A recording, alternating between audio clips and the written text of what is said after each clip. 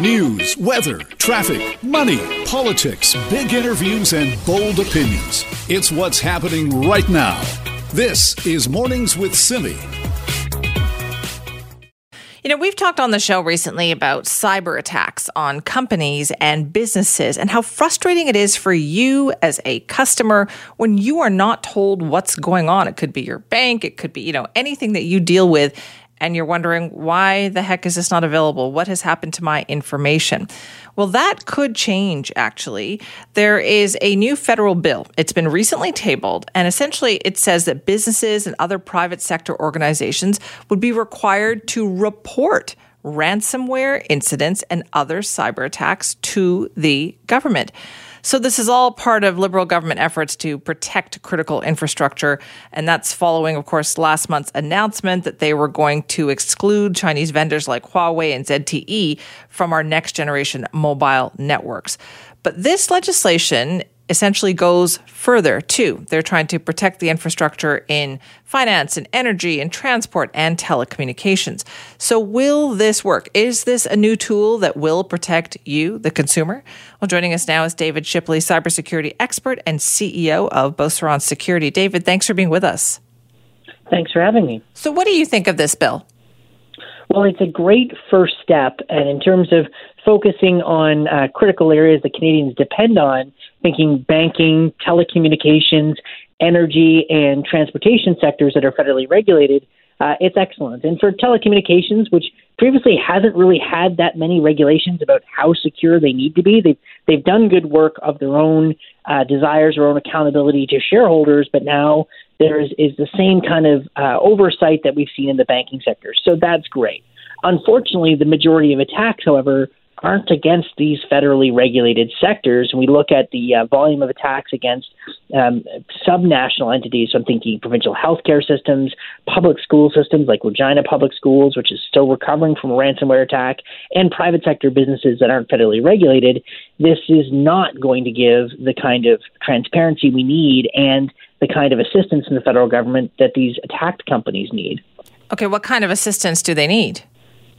Well, right now, a lot of times companies are told they shouldn't engage with federal authorities, even though there is a national cybersecurity center with excellent resources available to help companies recover. Talking to them is voluntary. They're not required to do that, which means all of a sudden their insurers, their legal folks, others may say, okay, there's too much risk of potentially talking to the federal government about this. Maybe we can get this incident dealt with and it's not public.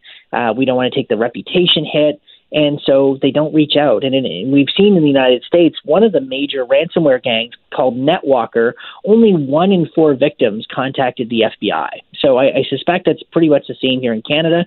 Only 1 in 4 are getting the help they need. And so we need to change that math. Right. But do they want the help, I guess, is my question, David, or would they rather keep it on the down low because they don't want people to realize that they have been vulnerable? It's exactly that. You're spot on. A lot of people don't want the help because they also don't want the spotlight. And this is not about shaming companies for being attacked. We don't shame someone for getting mugged or being robbed. That's not their fault. There was a criminal that committed that crime, and we need to treat cybercrime the same way. We need folks to report this because if we don't know the extent of the problem, how can government develop appropriate policing or, in a national security context, maybe even military responses to gangs or countries that are hitting Canada for as much as almost $700 million last year in economic damage. Okay, that is a lot. So what needs to happen for those other businesses to get that help that they need?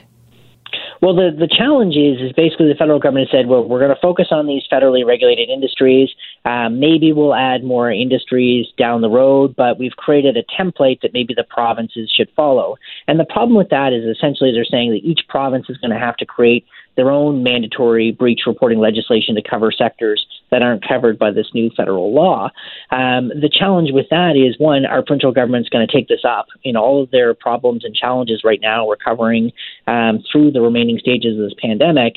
Number two, expecting Prince Edward Island to have the same resources as British Columbia or Ontario or Quebec is ridiculous. We are too small a country to try and deal this at 13 subnational levels. So I think it's unworkable. We do need a national coordinated response. Cyber is a national security issue, and I think the federal government needs to grow some courage to have a better dialogue with the provinces to do a coordinated response. So what do I have? What kind of power do I have as an individual to find out if the company that I'm doing business with has been the subject of a ransomware attack or a cyber attack? As an individual consumer, little to no recourse. If you're a business, you may be able to have contracts set up requiring breach notification and right to audit the security of your suppliers, which, depending on how big of a business are, you've got more muscle to flex. But for average Canadians, if it's not a privacy breach, and a lot of cyber attacks never result in privacy breaches, they result in data being encrypted or damage done to that organization, you may never be told about it. So that's where this gap for federally regulated industries is a good first step. But there's so many other businesses that get pummeled. I'm thinking about the mom and pop hardware stores that get hit with ransomware and others. And they're not going to get the help they need from this legislation. And so when those mom and pop stores get hit with these ransomware attacks, what do? Do they just pay? In many cases, 3/4 of Canadian businesses just pay, and that often sets them up for a vicious cycle of getting hit again. Many of their insurance policies default to, well, it's cheaper to pay. It can be as much as 10% of the cost of recovery just to pay the criminal. So it's awful tempting to do that. And in other cases, they can't afford to even pay, and the business fails. And some studies have said, a significant portion of small businesses go under because of cyber attacks or the aftermath of cyber attacks. I mean, one small manufacturer that I remember, they got hit and they had a wire transfer cybercrime committed against them, and it was several tens of thousands of dollars, and they couldn't make payroll. And that was an awful situation for them. So how do you protect yourself? If you're a business like that, is there any kind of protection available? So unfortunately, 47% of Canadian small businesses spend $0 on cybersecurity in their budget. And then that's what we're seeing. And so there are services, there are things that you can do. There are free resources. GetCybersafe.ca has got excellent information for individuals and small businesses. But there are lots of services built into things like Office 365. You can do security awareness and training to teach your employees how to spot threats and stop them before they become burn the business down fires. That's some of the work that my firm does. And there are other security offerings. And one of the things I was on Parliament Hill 2 weeks ago lobbying the government for is tax credits and grants to small businesses to help them secure themselves in the wake of the pandemic. We know from the Canadian Chamber of Commerce, small businesses are tapped out. They can't take on more debt. They are getting squeezed by inflation, and they're getting pummeled by criminals. So they need help now. Okay, so you're saying this doesn't go far enough then. Like, great start, but more. We need more. Absolutely. It's securing the basics, but where we're getting hit goes so far beyond that. All right, David, thank you so much. You're always welcome. That's David Shipley, cybersecurity expert and CEO of Beauceron Security, talking about this new federal bill that has recently been tabled that would require businesses and other private sector organizations to report ransomware incidents and other cyber attacks to the government. But as David just pointed out, he feels it doesn't go far enough. If you have a story to tell me, let me hear it. Simi at cknw.com. This is Mornings with Simi. You know, my favorite day was back in elementary school, the day that I looked forward to, the day that all kids looked forward to, hot dog day. Wasn't that a great day? Remember when you got to have that special lunch? You did the pre-order. Sometimes we had cheeseburgers from McDonald's. We had hot dogs. I mean, that was good stuff. Raji Sohal joins us now. Raji, do you remember hot dog day? Simi, I lived for hot dog day. I was one of those kids that only liked hot dogs, pizza, candy, and good chocolate. Stuff. Yeah. So anybody who'd give it to me, sports day included, I was all over it. Yeah, that's a part of, I feel like, childhood. It was a special treat. We knew it was a special treat. It's not like we were eating it every day, right? No, I was eating it every day. I was eating it every day. Well, that's different. Everywhere around us. And it was the 80s. I grew up in the 80s and 90s. And there was so much unhealthy food everywhere available all the time. And I think packaged foods were so much more accessible and popular. I would love going to my friend's house and like just filling up on Oreos. And the more sweets I had, the more sweets I wanted. And I'm talking about this because there are these new proposed healthy school food guidelines. And a West Van MLA, Karen Kirkpatrick, she's the liberal education critic, has been very outspoken about it.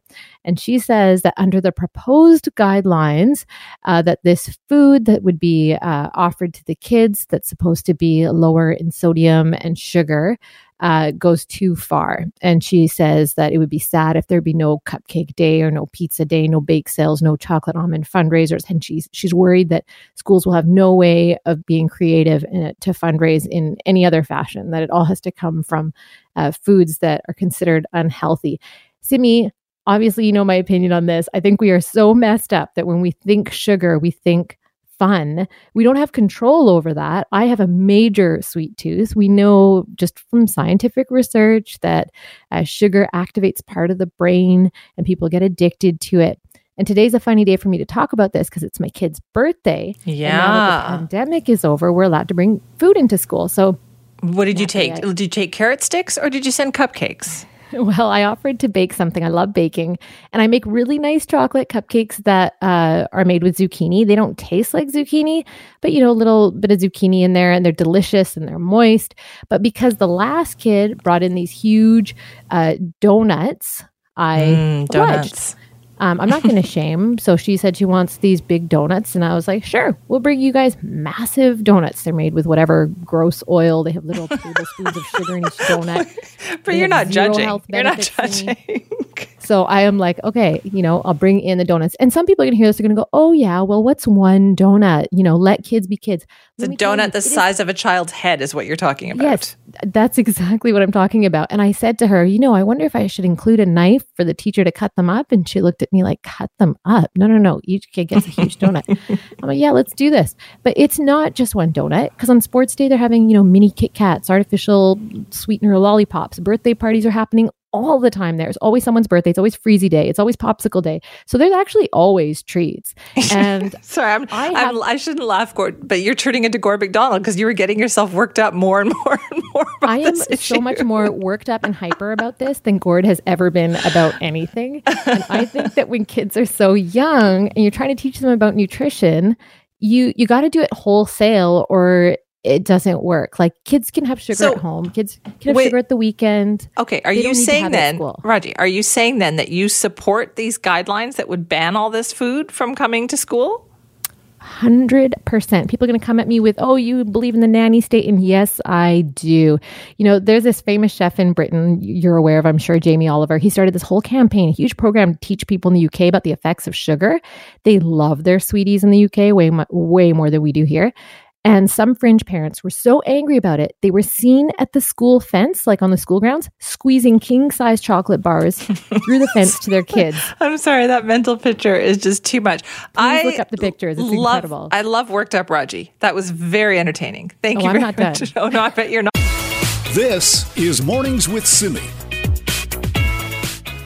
A lot of you out there are feeling very strongly about the Cullen Commission's final report into money laundering in this province. It didn't specifically point fingers and say, that's what went wrong or that's what happened. But clearly it showed that we had many issues over the years, but we also had many opportunities to say, whoa, something is wrong here and we need to dig deeper into this and find out what it is and stop it.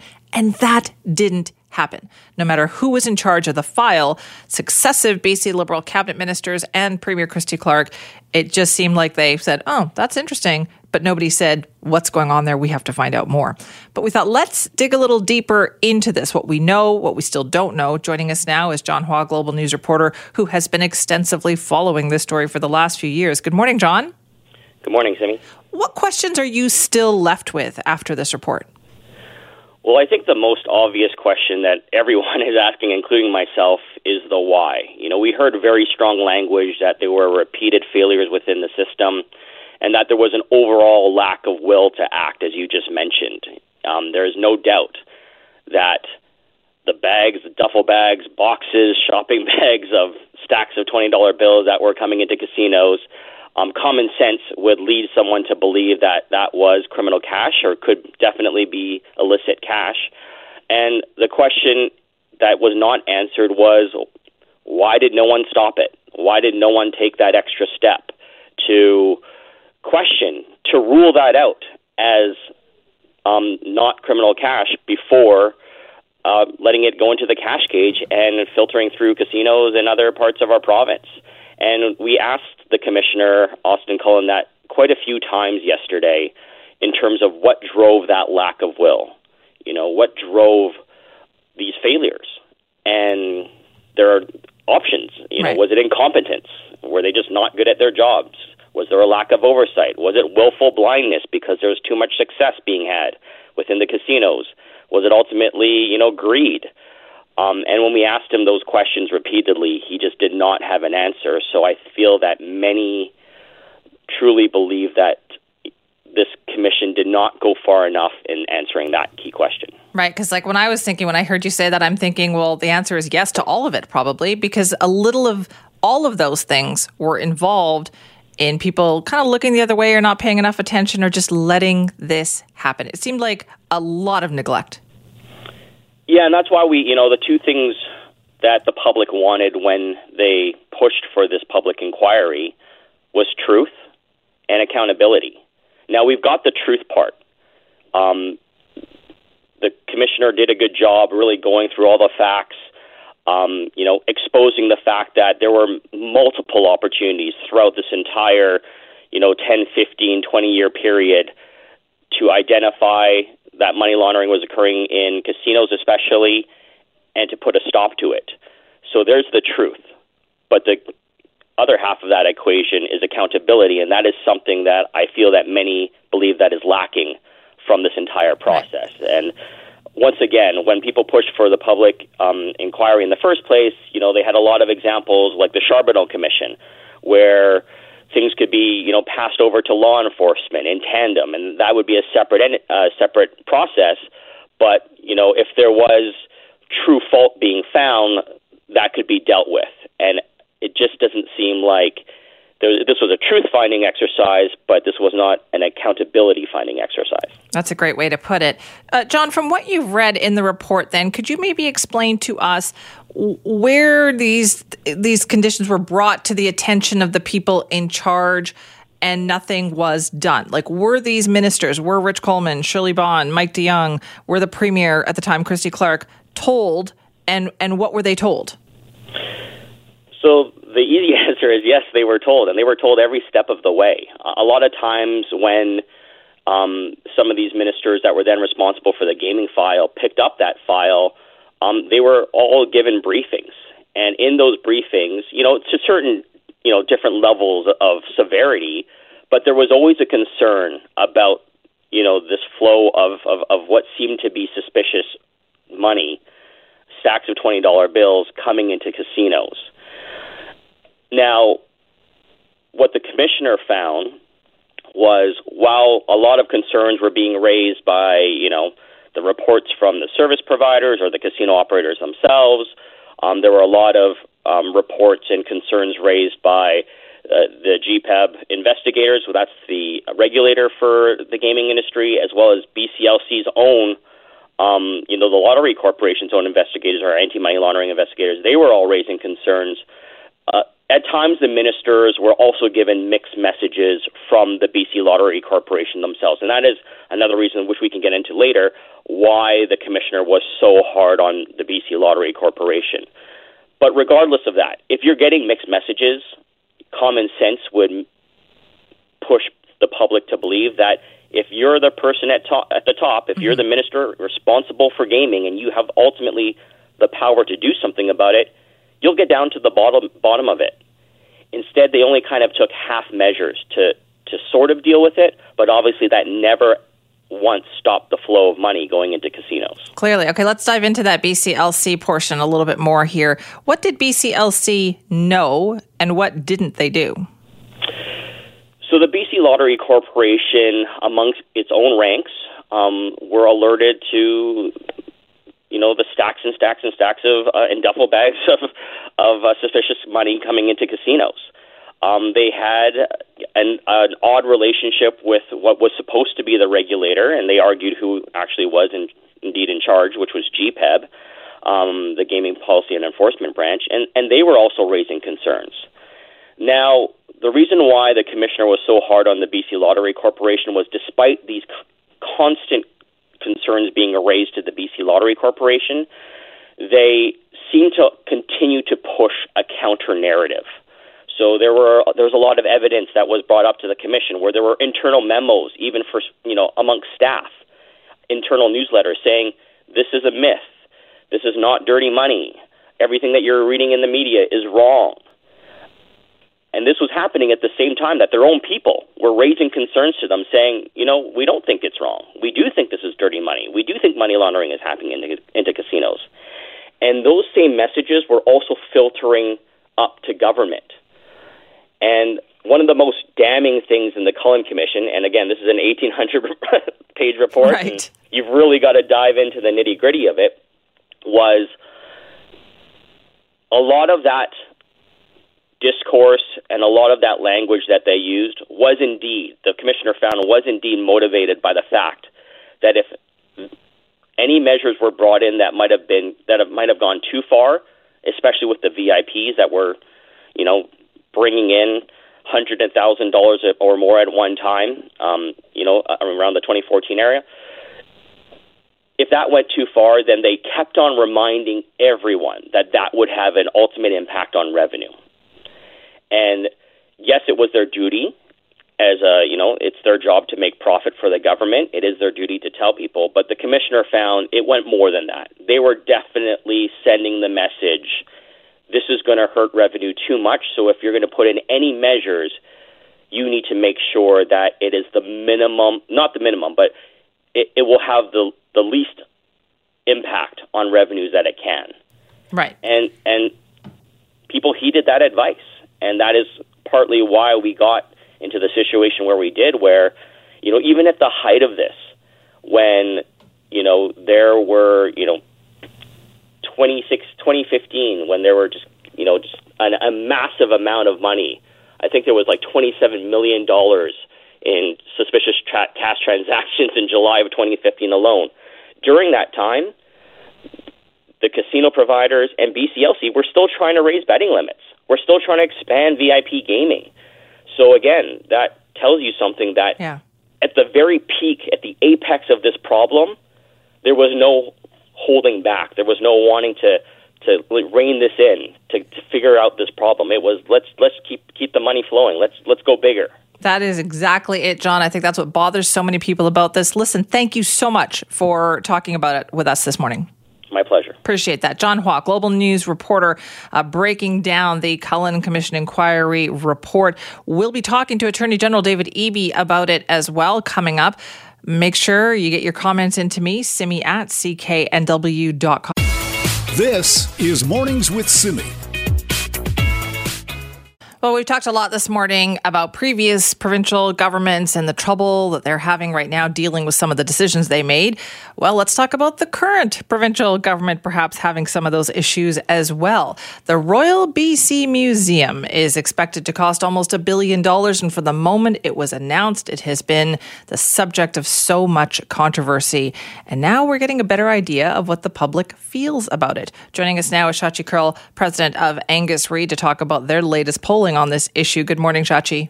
Good morning, Simi. Boy, it's not often that you can get so many people to agree on something, but it sure does seem to be the case with this museum, doesn't it?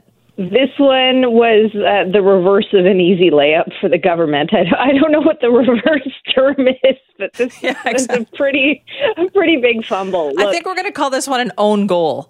Do you know? An own goal. We can call it an own goal. Yeah. When we put this in the context of something like the money laundering debacle, in terms of scope, obviously the scope of one is much more significant when you're talking about billions and billions of dollars proceeds of crime flowing unchecked into the province.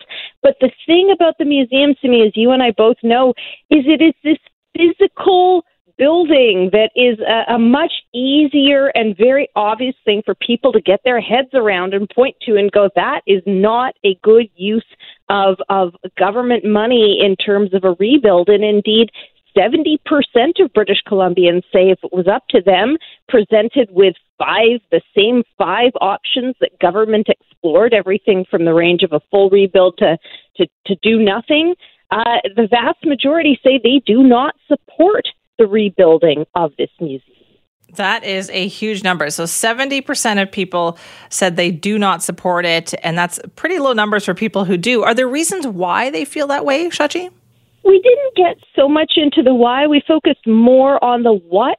But of course, we don't need to scratch too far to dig deep into some of the more obvious reasons. This has been a very challenging period in terms of people accessing health care. There's been a lot of talk about an inability to find family doctors, so health has been a big issue. There are also some pretty significant headwinds that both government and British Columbians themselves are facing around rising costs of living, inflation, the cost of a liter of gas, all of the things you're talking about on your program on any given day. Mm-hmm. And, people are stressed and they are looking to the things that they see their government spending money on or saying they're going to spend money on. And just as we're prioritizing at the household level, I think there is an expectation of, really being very focused on priorities in terms of public money as well. And this is why, in the Premier's own words, it landed with such a thud. It really did. So you asked people to identify their top priorities, and they said cost of living, healthcare, and housing affordability. And I guess the other big concern here for the government is you then asked them how the government is performing on those issues, and it turns out not very well. Yeah, people are feeling a bit frustrated around government response on all of these issues. Now, granted, again, these aren't the easiest things to untangle, but, housing affordability, a big part of what this NDP government campaigned on, and haven't really been able to turn the tide very much on that front. Again, with some of these economic issues, there are competing desires either to see greater relief and or to see less perhaps interference because you've got other people who are worried about what are the long-term implications of basically unchecked spending. So these are big, jammy problems, and for the NDP this government to get sort of tripped up on its own shoelaces on something that wasn't really much of a jammy problem, right, is perhaps one that it's an own goal they're regretting. I have to point out, though, Simi, that so far we're not necessarily seeing a bump or an advantage for the opposition, BC Liberals under Kevin Falcon or whatever they're going to end up calling themselves, as a result of this. So the advantage or the payoff hasn't necessarily come to the opposition yet on this issue. All right. I'm sure you're going to keep polling on that one, and we'll be talking to you. So, Shachi, thank you. My pleasure. Shachi Kurl, president of Angus Re, talking about their latest polling. And if you want to weigh in on that, please do. Simi at cknw.com. This is Mornings with Simi. So where do we go from here? After years of talking about money laundering in this province, we've had several reports, now a commission and a final report. What do we do with all of this information? Well, joining us now to talk about that is David Eby, BC's Attorney General. Thanks for being here. Good morning. Are you happy with the result? Are you happy with the report? I am. I'm really grateful for the work the commissioner did and his team. The recommendations provide us with a roadmap. He really clearly identifies the areas where the system has been failing. The context, you'll recall, of this report was in part the collapse of the largest anti-money laundering prosecution in Canadian history, federal prosecution that didn't make it to court. And the question we were asking is, why can't we seem to get the arrests, prosecutions, and imprisonment of money launderers? And that answer is in this report. Failings at some key points in the system, and in particular, failings, unfortunately, from the federal level of responsibility, and the commissioner saying the province is going to have to step up and take over those areas. Right. But we clearly know, though, from the report that there were lots of warning signs here. So are you confident that with warning signs, if they happened again, somebody would do the right thing and say, listen, we've got to check this out and make sure this doesn't happen?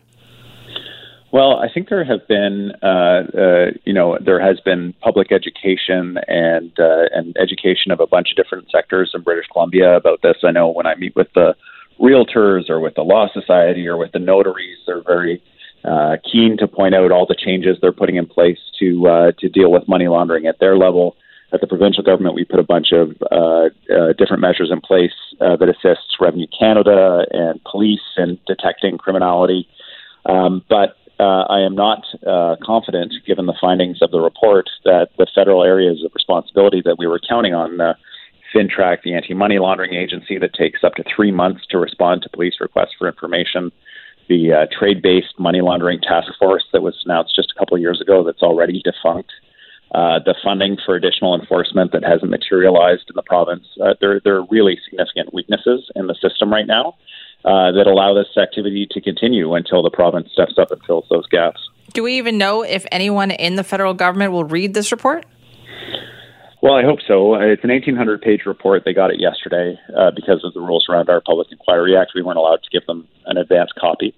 And so we're going to have to amend that to make sure that we can do that in future. But in any event, the hope is, my hope is, there's a new minister on the file, Minister Mendicino, that he will look at this with fresh eyes, that he will feel embarrassed, as we all should as Canadians, about the state of our anti-money laundering framework nationally, and that he will have the support of the Prime Minister and the federal cabinet in addressing this issue once and for all. In the meantime, we won't wait for the feds because we've been counting on them for a while and they've let us down, unfortunately. So the commissioner has recommended the province take a role around regulating money service businesses, those exchange shops that sell precious metals, one of which in Richmond in an anonymous storefront was alleged to have had a couple $100 million pass through its doors in a 1-year period.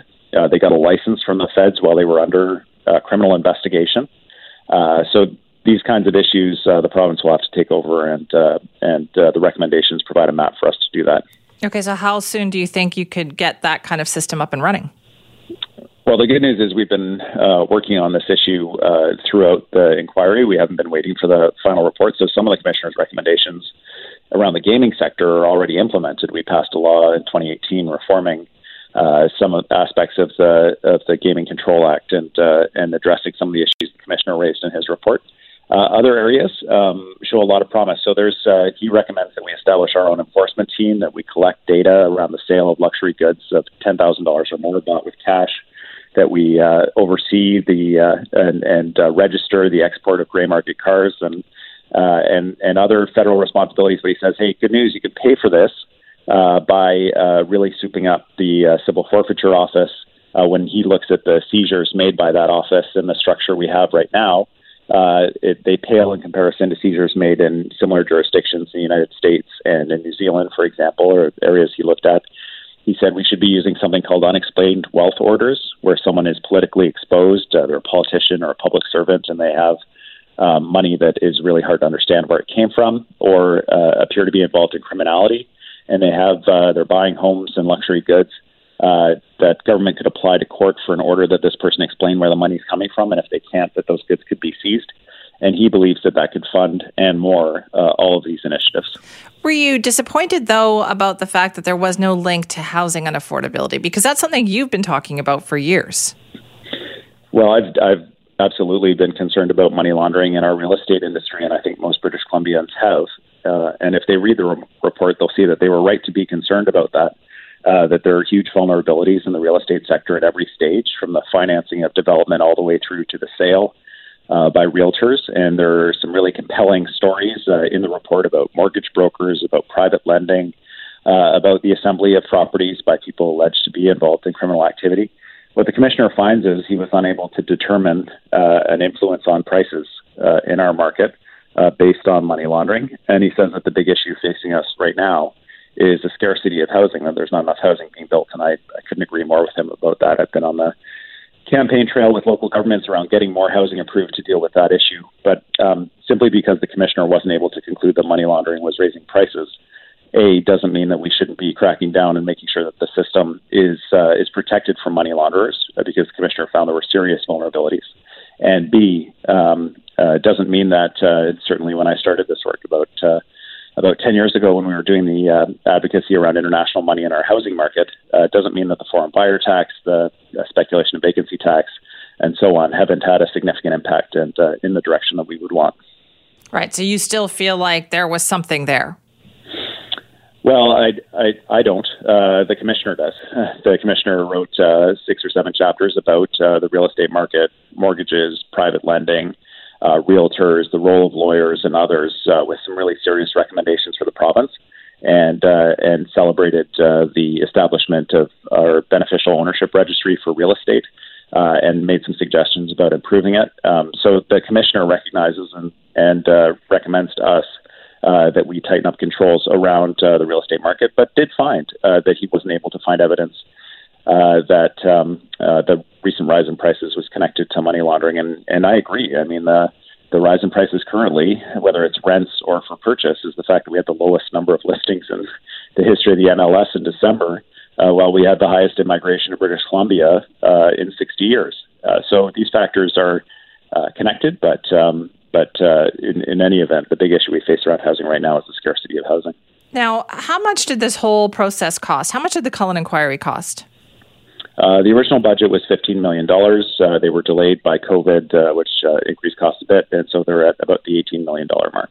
Okay, so, and you feel that we got our money's worth with this?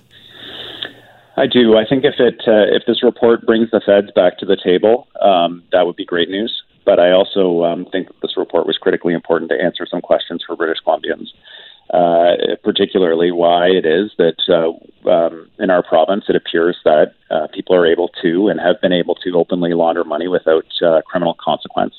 Why it is that that there seems to be such a challenge around this, and there are a set of recommendations for us from the commissioner that are going to pay that back many, many times over.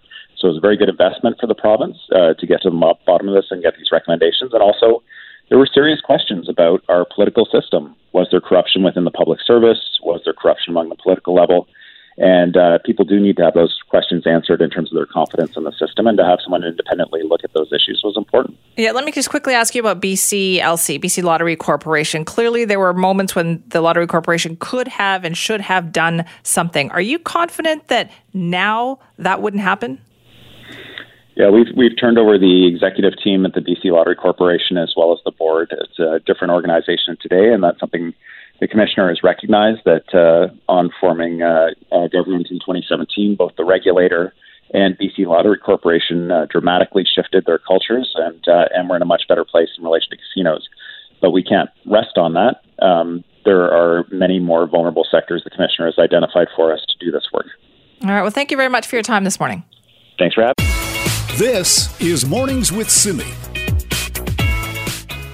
We all look forward to summer, don't we? We've got months and months of rain, and then we just want to see the sun come out.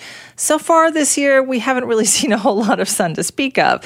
And now we have a glimpse at what a Metro Vancouver winter might look like. And for more on that, and I don't think it's going to be good news, here's our contributor, Raji Sohal.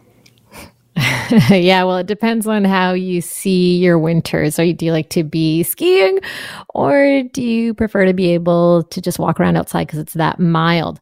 I always feel, Simi, that we should be rewarded for going through bad weather. So in my opinion, I think it'd be nice that after such a cool and wet spring, we were rewarded with a mild winter, and that's not going to happen. So the climate and forecast modeling shows that we are not getting a mild winter. We're going to get the opposite. We should be bracing ourselves for a cold winter.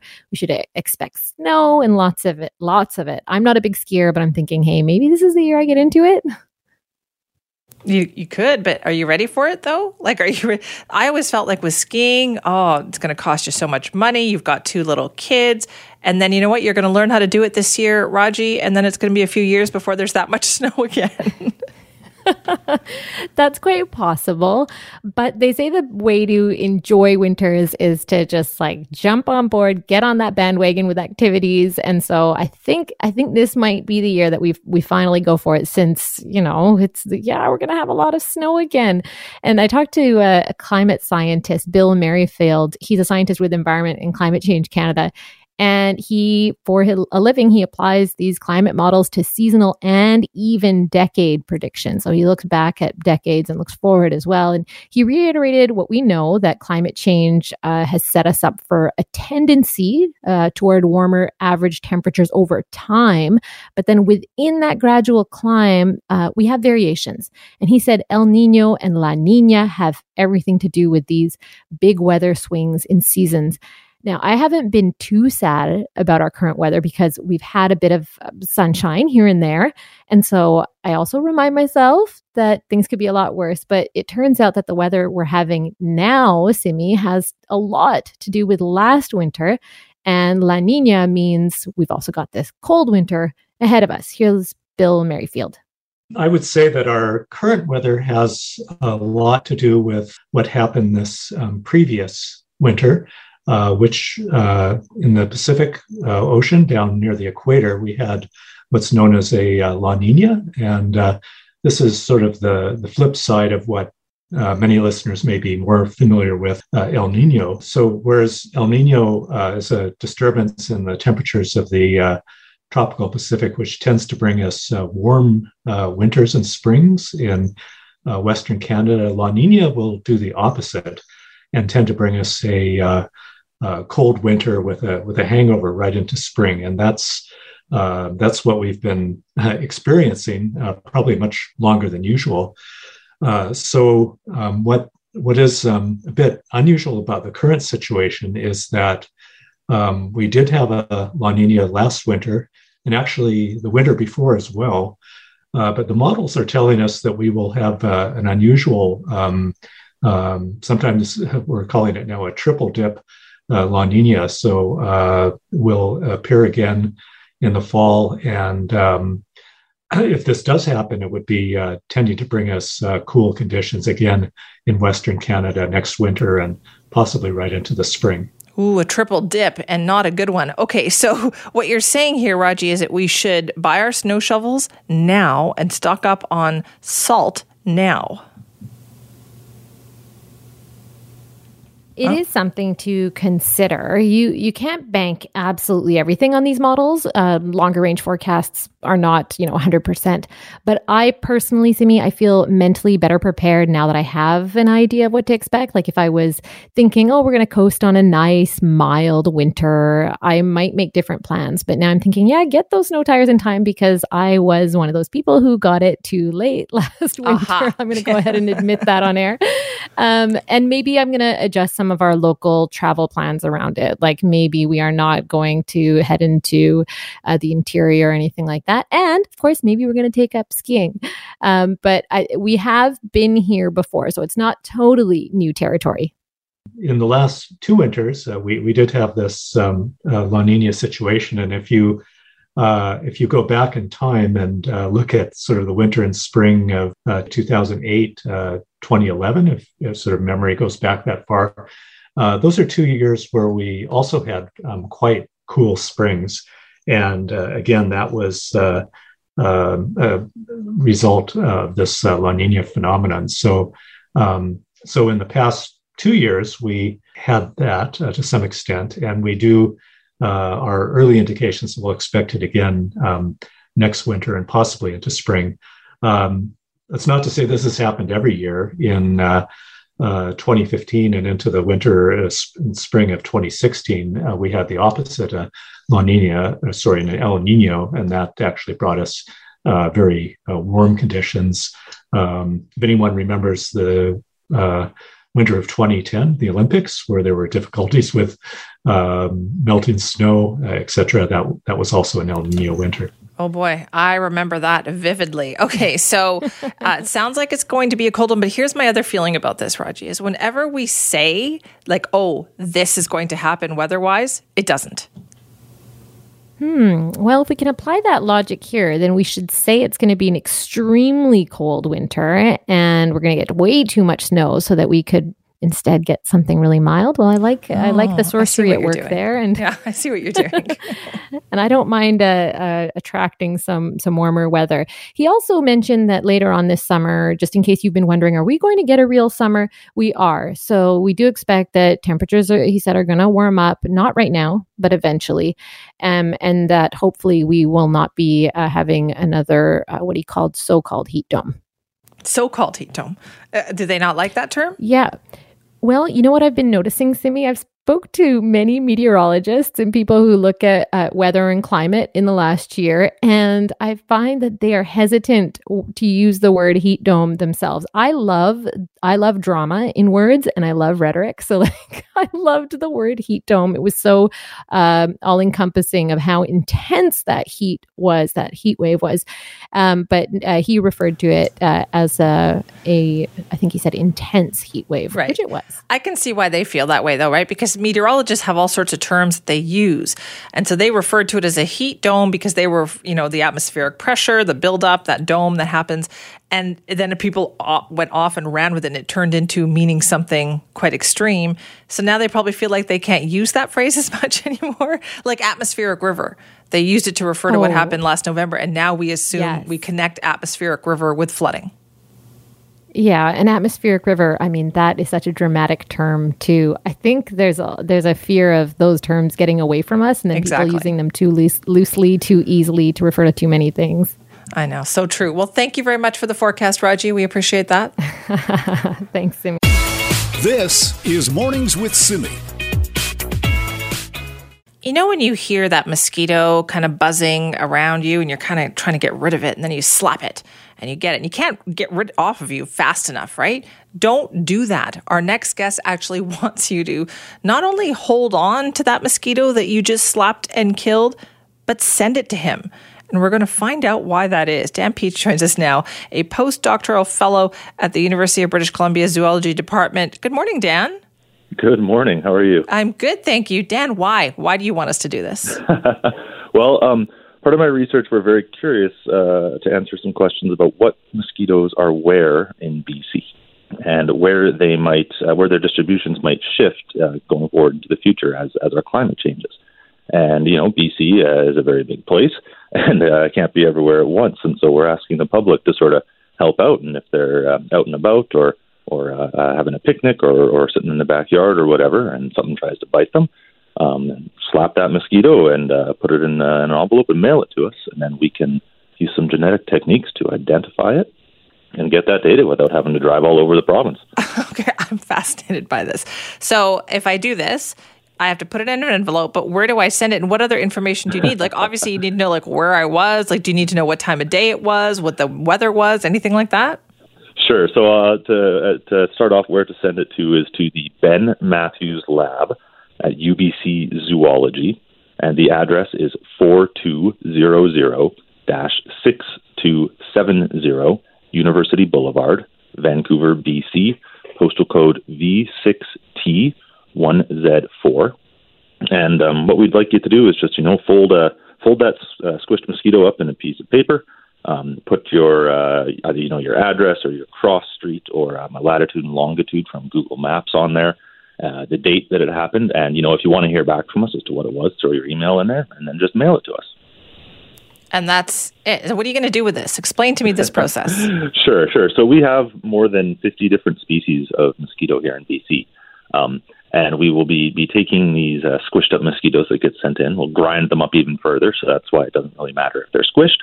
We'll use some genetic tools to extract part of their DNA, and you get basically a barcode from that, which we can compare to a database of barcodes for known species, and match it up with the species that it's from, and then we can tell, hey, great, so we know what species this is, and then because of the information that's been included in that, we can say it was at this location on this date, and that'll give us a handle on what species are where currently.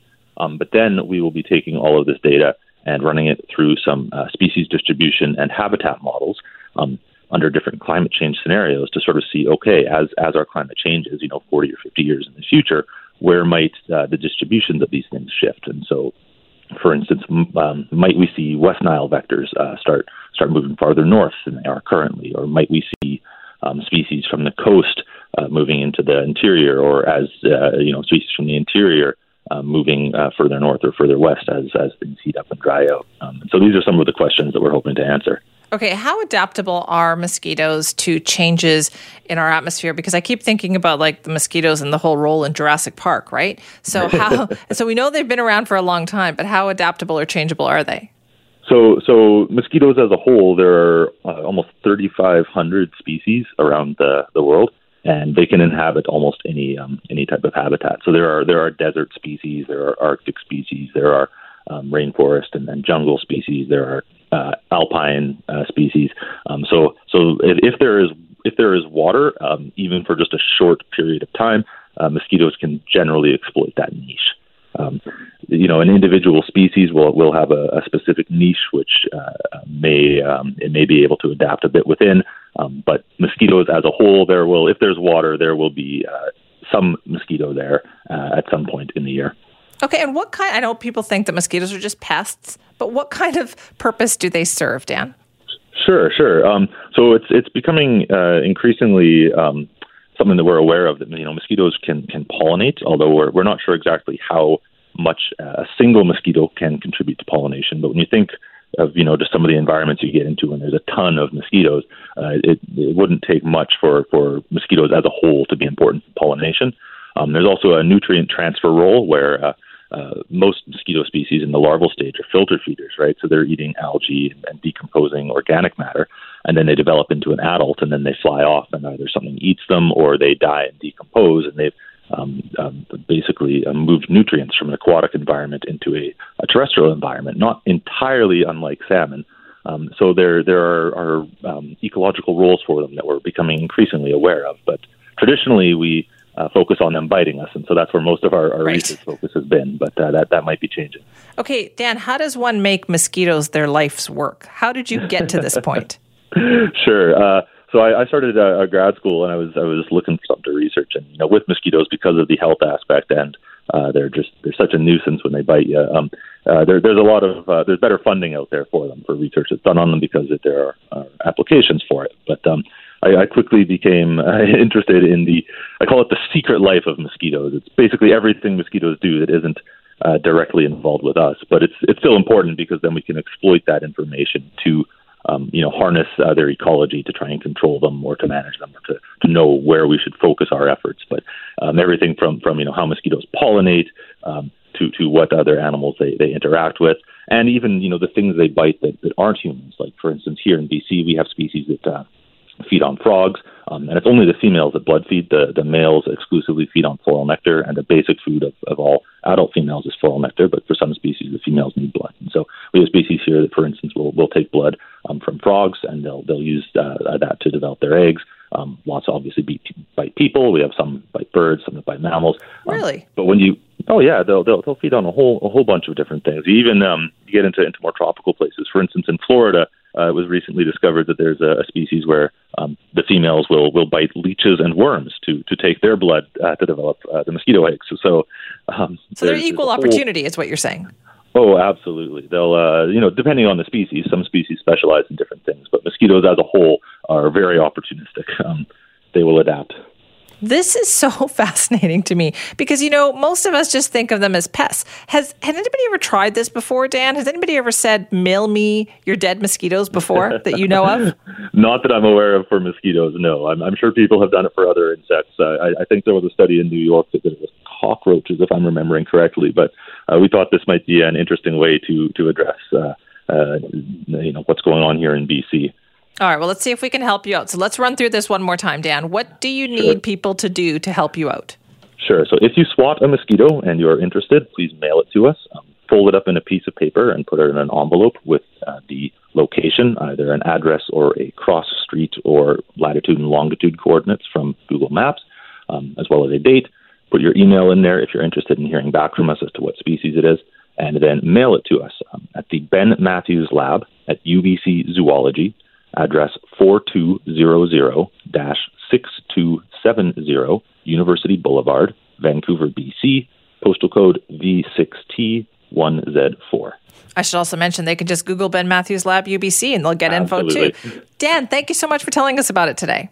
Hey, it's been my pleasure. You have a great day. You too. That's Dan Peach, a postdoctoral fellow at the University of British Columbia Zoology Department who needs your mosquito. That's, I have to admit, one of the more unusual requests that we have talked about on the show.